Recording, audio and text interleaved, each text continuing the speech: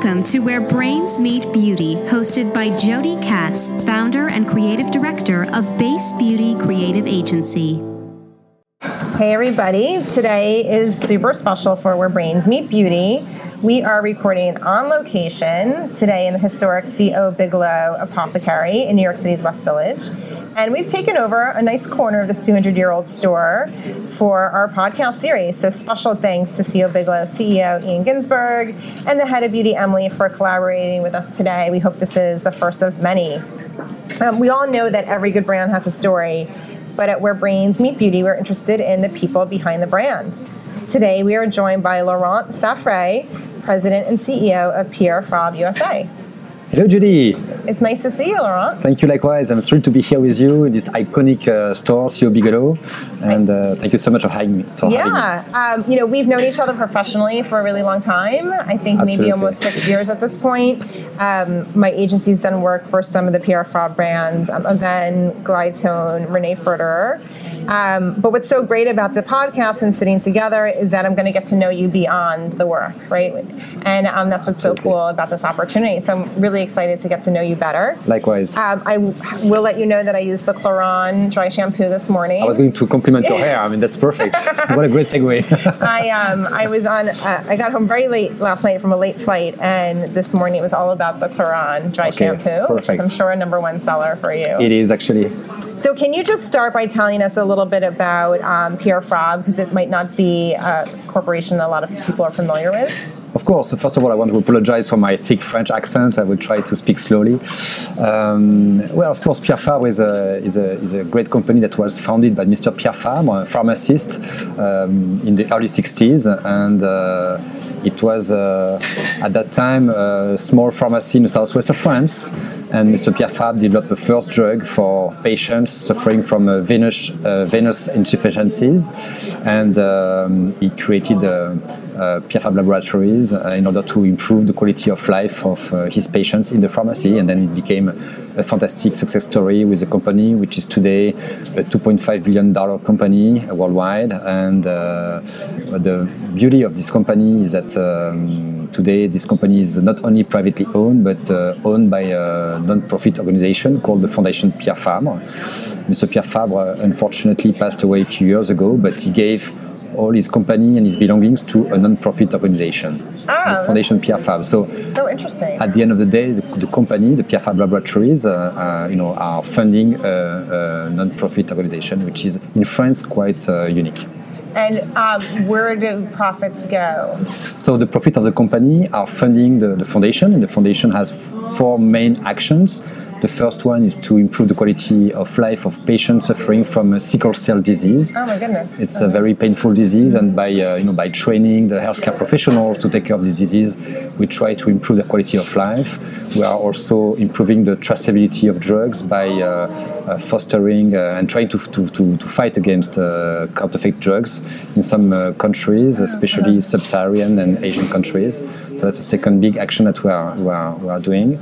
We are also developing drugs for tropical dermatology conditions in some countries, specifically in Haiti, and that's really what we try to develop. And we are also educating healthcare professionals, specifically pharmacists, in some countries. For example, we developed a university for pharmacists in Vietnam a few years ago. So that's where the benefit of the company are going, the dividends of the company. And of course, the company is also reinvesting directly in R&D to develop new drugs and new dermocosmetic products. It's so fascinating. I love these entrepreneurial success stories, right? It takes one person to do one thing, and then years later it can become something magnificently enormous, right? Absolutely. So Mr. Pierre Fabre started a pharmacy just like Bigelow, right? Absolutely, yeah. Bigelow was started 200 years ago as a pharmacy, and so Mr. Fabre did that in France, and then look at what it's become. It's so fascinating, right? It only takes one person to start, but then how things evolve is just incredible. And the way those leaders are, building their companies is amazing, because it's like a family at the end, and today it's resonating very much in this crazy world. I think it's important that we know why we work at Pierre Fabre, when we know the end point of promoting our products, but not only, we are helping, to get a better world today through our products and through our guidelines that our mentor, Mr. Pierre Fabre, gave us. Yeah, it's so cool. So what I want to talk about, because we haven't known each other beyond professionally, is I want to understand what it's like to grow up in another country, start building a family there, and then one day just say, okay, let's move to the US. Or maybe Canada was your first stop? Yeah, so it's been actually a long journey for me. I was raised and born in France, as you can hear with my accent. I was lucky enough to begin my career for the Pierre Fabre Group in the USA, actually, in Los Angeles, for a brand that you may know, Physicians Formula. Oh, sure. Oh, wait, Pierre Fabre owned Physicians Formula. Yeah, we used to own the brand Physicians Formula, not anymore, but we used to own this brand.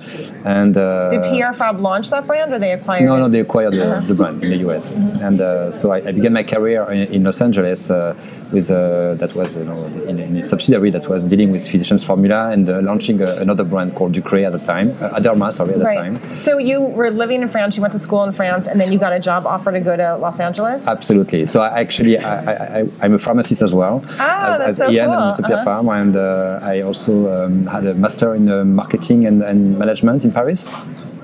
And to be very precise, my first job was with L'Oréal. I was very fan of photography, and I actually did an exposition on New York in black and white. Oh my and goodness. the HR guy from L'Oréal saw this exposition and saw me at my business school and offered me an opportunity to join Lancôme, the Lancôme brand. So that was my first experience. Okay, wait, let's back up. You go to school in France, you're a photography student as well. You created your work and you showed it in New York? I wasn't a photography student. I was it was just my passion. So I did an exposition on New York, and that was just like a little workshop. And it was like an opportunity for me to meet with a HR guy from L'Oréal, and they were apparently pleased with the work, and they said maybe you have some talent in terms of creativity as a pharmacist. Wow, this is special, and they said why don't you try to join us with Lancôme? And it was a fantastic opportunity for me to join a luxury brand and a fantastic company as well, L'Oréal. And that was in New York, that job? It was in France. Oh, in France. It was in France. Okay, so this never happens where somebody's just doing their passion, right? Their artistic passion, and somebody from a major corporation in an industry that's something that's fascinating to that person comes up and says, "Oh, let's give you a job." Like this never happens. That was ever. great, and it's like you're connecting the dots, between your passion, and it's a fantastic opportunity for me to join the beauty industry through photography, which was unexpected. Yeah. Are you still in touch with that person who gave you the job? The HR person, yes, I'm still in touch with her. Yes, this is a good friend. Yes, it is, absolutely. Okay, so you got that job working on Lancôme. And then I had an opportunity through my business school again to do what we call at that time VIE, is a specific word, which means it's a specific mission. When you're a French student, you have to do something abroad for developing the business outside France. And then I had this opportunity to join the Pierre Fabre Group in Los Angeles, which was a fantastic mission for me. And I not only had this great opportunity to join the US market, but also I met my wife in Los Angeles. Oh, cool. She was a product manager for Physicians Formula, so that's it's a small world. And believe it or not, my wife is French as well, and she was living very nearby where I lived in France. So it's like a very That's so cool. You had to go all funny. the way to California to meet her. See? Okay, so what was the job at Physicians Formula? What were you tasked with? I was actually helping the company to launch a French brand in the US called Aderma. It's an oat milk-based brand, and we actually tried at that time to duplicate the business model we had in France, which is product distributed in a pharmacy and being recommended by dermatologists or by physicians. And we tried to copy and paste this business model, which was extremely successful in Europe, in the USA. And guess what? It didn't work. It was a big failure.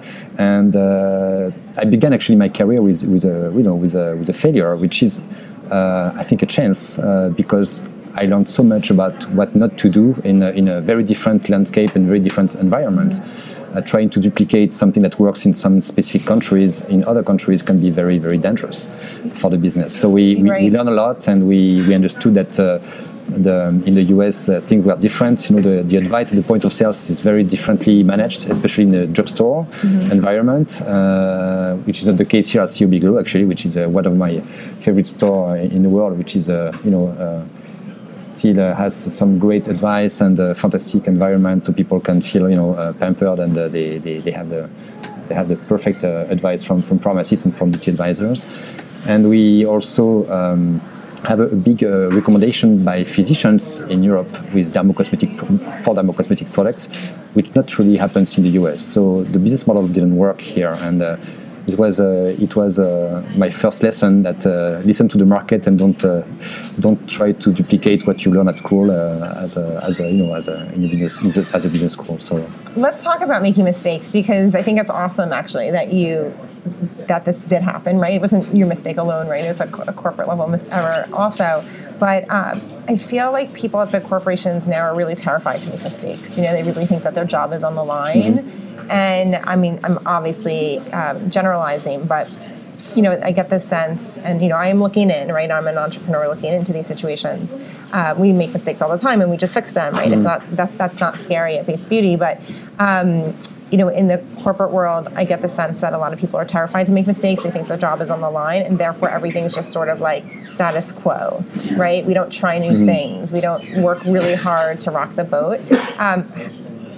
As someone who's made a great mistake, do you notice that around you? I think it's about the management and how the management value people who are failing, but how they rebound and how they learn from the failure. Mm-hmm. I think it's very important that people understand that if you don't take risk, you may not succeed. And if you take a look at all the biopics from the bio from the big leaders, even Steve Jobs, they failed so many times. And what I like in the US particularly is that people value when you fail and when you understand why you failed and what the lessons you learn from that.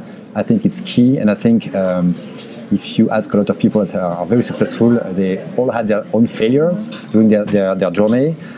Sometimes they talk about it, sometimes they don't. But I think it's very important to identify it as a failure and make it a success afterwards. Yes. Well, for our listeners, I've been laid off and fired plenty of times. And that's why you're so successful today. Congratulations. And you think it matters so much in the moment, right? Absolutely. It feels like the biggest thing. It's tough, but you learn from it. Yes, and I want everyone to know that it almost doesn't matter in the end. Everything works out. So let's talk about the failure happened. Did you then go back to France to work in France? I went back to France for 2 years. I was the assistant of the Americas director, so from Canada to Argentina, for the dermocosmetic division of the company. We have two divisions, dermocosmetic and drug divisions. So I was the assistant of the director, and after 2 years, I had a fantastic opportunity. Mr. Pierre Fabre said, "Why don't we send Mr. Safray to the freezer," which was actually Canada. Wait, it was Mr. Pierre Fabre himself who asked you to go to Canada? Absolutely. At that time, the company was still the size of the company was still a size where you were able to talk to the CEO easily, and it was I had this opportunity, and he was he gave me this opportunity. I had 48 hours to take my decision. So wow. I we took decisions with my wife to go in Canada and to set up the subsidiary over there from almost from scratch. The subsidiary had almost few months. So it was a discovery of a new landscape, a new environment. But guess what? I didn't make the same mistake. So I learned from the ground. I listened to the people. I went and spent a lot of time on the field, and we launched the brand Eau Thermale Avène in Canada first, and it's been a fantastic success. We became, after only a few years, the #1 subsidiary of all the Americas. Wow. And we were able to build, actually with the L'Oréal Group, it was funny, the dermocosmetic category with all the big retailers in Canada, such as Jean Coutu, Shoppers Drug Mart, and other big retailers. So we had a fantastic success, and I stayed there 8 years. So you were married before you went, and your wife went with you to Canada? I actually get married a bit after, but I was still my wife at the time. And we had 2 kids in Canada, so my 2 boys were born and raised in Canada. Oh, interesting. And we became, after 8 winters, Canadian citizens. They give you the citizenship after 8 winters if you survive. And you did. Yes, we did. So I'm very proud to be Canadian today. It's a fantastic country. It's really been a tremendous experience.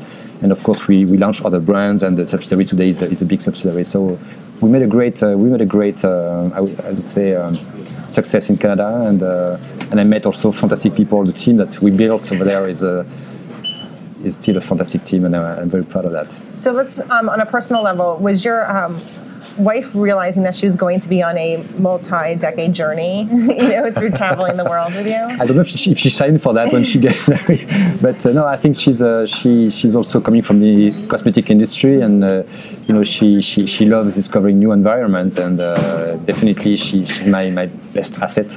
And she always gives me the best advice, so I'm very lucky to have her on my side. Yeah, I mean, there's certainly plenty of people I talk to who a spouse stays where they were from, right? Like the family doesn't journey together, and I think obviously you have to. This is a family decision, right? Absolutely, but it's very consistent with our personal life. I mean, I'm a big fan of sailing. I'm a sailor, and every summer we go with my family on my boat in France, and we spend 3 weeks, and we cross, I won't say the ocean, but the Mediterranean Sea, and we're having a lot of fun, and I think it's a state of mind. No matter what the country is, no matter what the challenge is, if you're willing to learn and to face the elements, it could be the wind, it could be the sea, the waves, and it could be the business environment. But if you're willing to learn from that and to experience that as a family, as a team, I think it's not a question of where you want to go. It's a question of why. What's the purpose of the mission? That's so cool that you're all sailors. So your kids are expert sailors. Absolutely. At this point? I don't know if they are. I mean, they are doing great. They are 13 and 11, so they are doing great. And everyone enjoys that adventure, or do you get some pushback from the kids? Not yet. Maybe one day, but not yet. The boat is still big enough. Maybe it's going to be too small one day, but I think it's a good way also for us to disconnect from all this craziness of social media, internet, and everything. So it's a good way for 3 weeks to be amazed by sun rays and sunset that we don't really see in New York with all the buildings. It's a fantastic opportunity. So when you're on the boat, does everybody really put their devices away? Absolutely. That's the. There's no Wi-Fi. I'm the only one chilling with the cellular connection, checking my emails, but I'm trying to hide in my boat once a day. Otherwise, we try to limit that and to enjoy the time being and. Say it's a great journey. It's hard to do. I feel like my body, I don't know if it's like my mind to my hand says, well, check the email, right? And when I go to check it and there's nothing there, I'm disappointed. I'm like, why doesn't anybody need me, right? It's just like crazy chemical dependency, I think, in my body on the device. So it must be really hard to leave the country, get on the boat, and really unwind. Yeah, it's hard at the beginning. I'm honest with you, but it's like rebooting your computer. So it doesn't mean we don't like it when it's back. We enjoy. So of course, my kids were born with the technology. They are completely. They love using it on a daily basis, and if you do it, on a good way, it's fun. It's fantastic. They still have some connections with their grandparents, on a daily basis, which is fantastic with FaceTime, and I think it's great. Also, if you take it on a good way, it's fantastic opportunity for kids to learn a lot, and so that's great. But sometimes you have to reboot and just to remind them that life is not always through Facebook or Instagram. Life is also connecting with people on a real life and having spending some time with people. Not saying happy birthday to your father on Facebook, but spending some time with him. That's funny. So at the CEO level, when you're on vacation, do you have to actually do you work every day a little bit, or is there an opportunity to stop working? I can't disconnect personally. I think it's like my team is like my family, so I still need to have some news and see how things are going. Not because I think people cannot work without me, but because sometimes you need to anticipate some events, and you can also have some crises that you have to manage. And I would feel very bad if people were in a bad situation and me having fun on my sailboat without doing anything for them. Right. So that's why I need to be connected at least once a day. It's very short and limited, and then I feel relaxed and I feel okay to enjoy my moment. I've been running my business for 10 years, and only this past spring did I take a true legit vacation from work. And I was with my family. It was amazing. It was so joyful because I think I finally have the team built that we need to be able to like support the decision making in my absence. And my team also knows that I trust them, you know, like God forbid there was a crisis with a client and they go nuts and they, you know, leave the agency, you know, in a huff or whatever.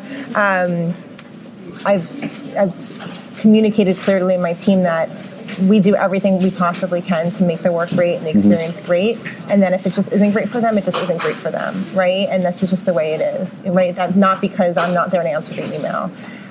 So yeah, I took that first vacation and I loved it. I was so happy because I usually always have been connected a little bit, right? Okay. Like I've been in Disney World in front of a ride, you know, texting my team and answering calls, and I was really ready for a break. Yeah.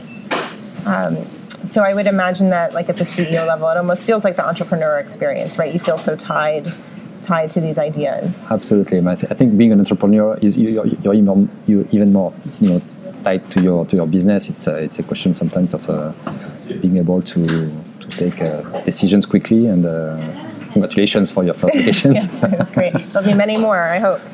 So let's talk a little bit more about growing up as a French family in the U.S.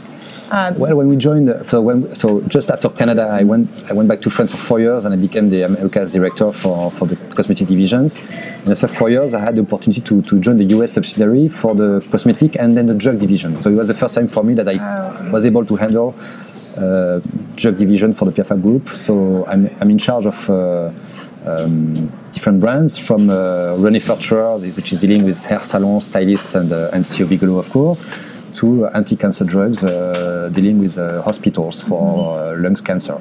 So it's like a very, very wide spectrum of product and I would say interactions between a stylist and an oncologist. You can see it's not the same type of interactions, and I think it is what makes my job absolutely amazing.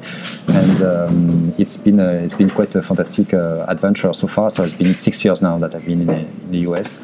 I still have my French accent, I'm sorry, but I'm enjoying it very much, and it's again, we're having a fantastic success in the US today. Again, listening to the market and making sure that we adapt our business model to the US market. Right. When I explain to people that are not familiar with your company what Pierre Fabre is, I think of it as like a French J&J, like a French Johnson & Johnson, right? There's consumer-focused product, there's medical-related product.